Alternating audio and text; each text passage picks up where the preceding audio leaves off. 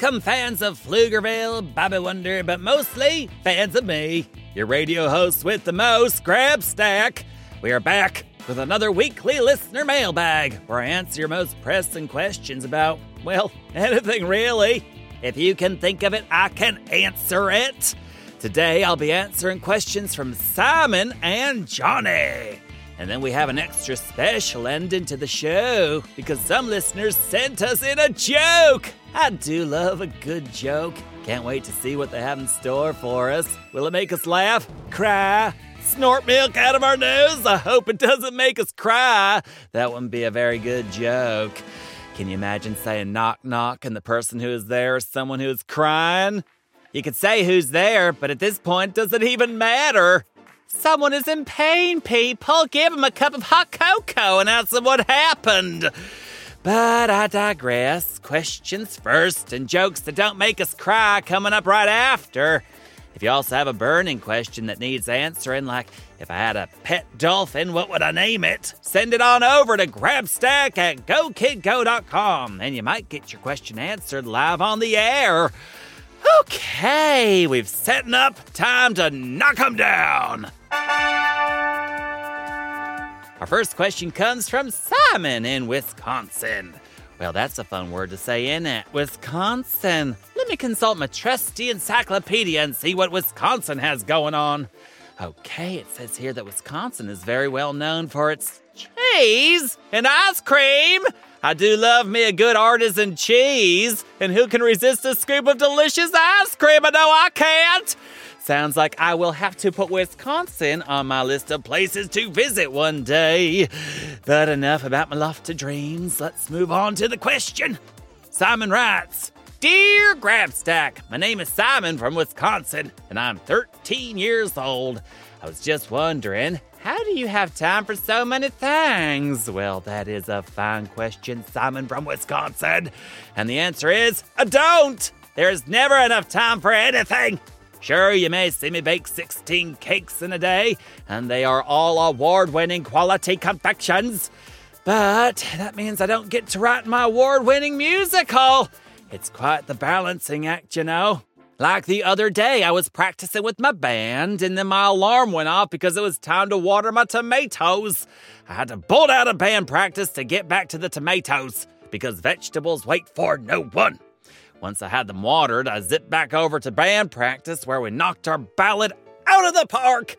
So like I said, it's a balancing act. You do a little here, you do a little there. You have the personality of a Greek god and the creativity of a genius, and you'll get it all done. It's the when it gets done that's the tricky part.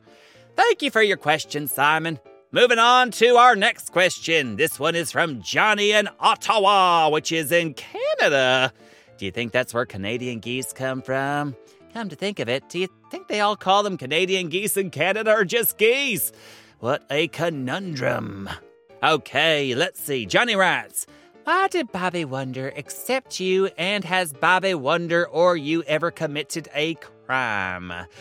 Why did Bobby Wonder accept me? He did not accept me. He was granted the marvelous and stupendous gift of me. After all, wouldn't you like a Grabstack in your life?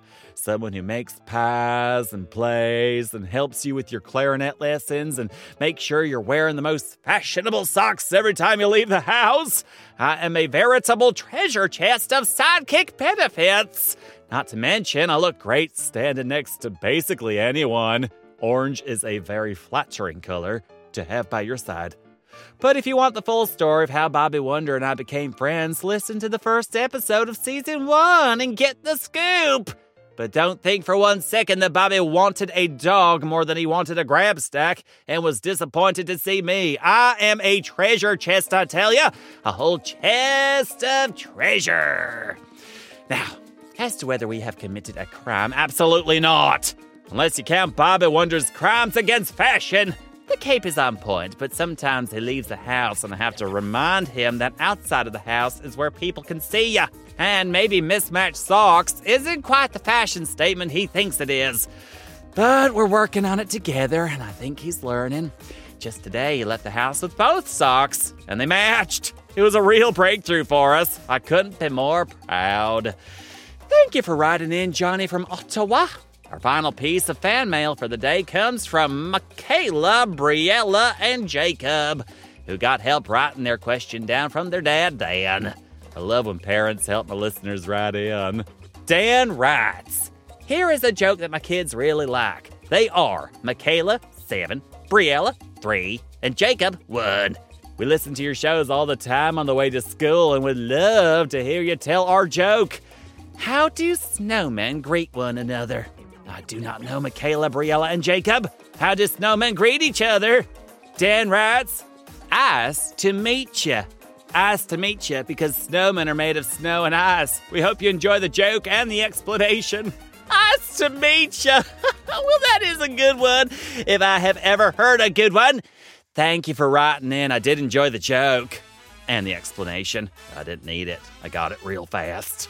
What a great bunch of questions from these amazing listeners. Thank y'all.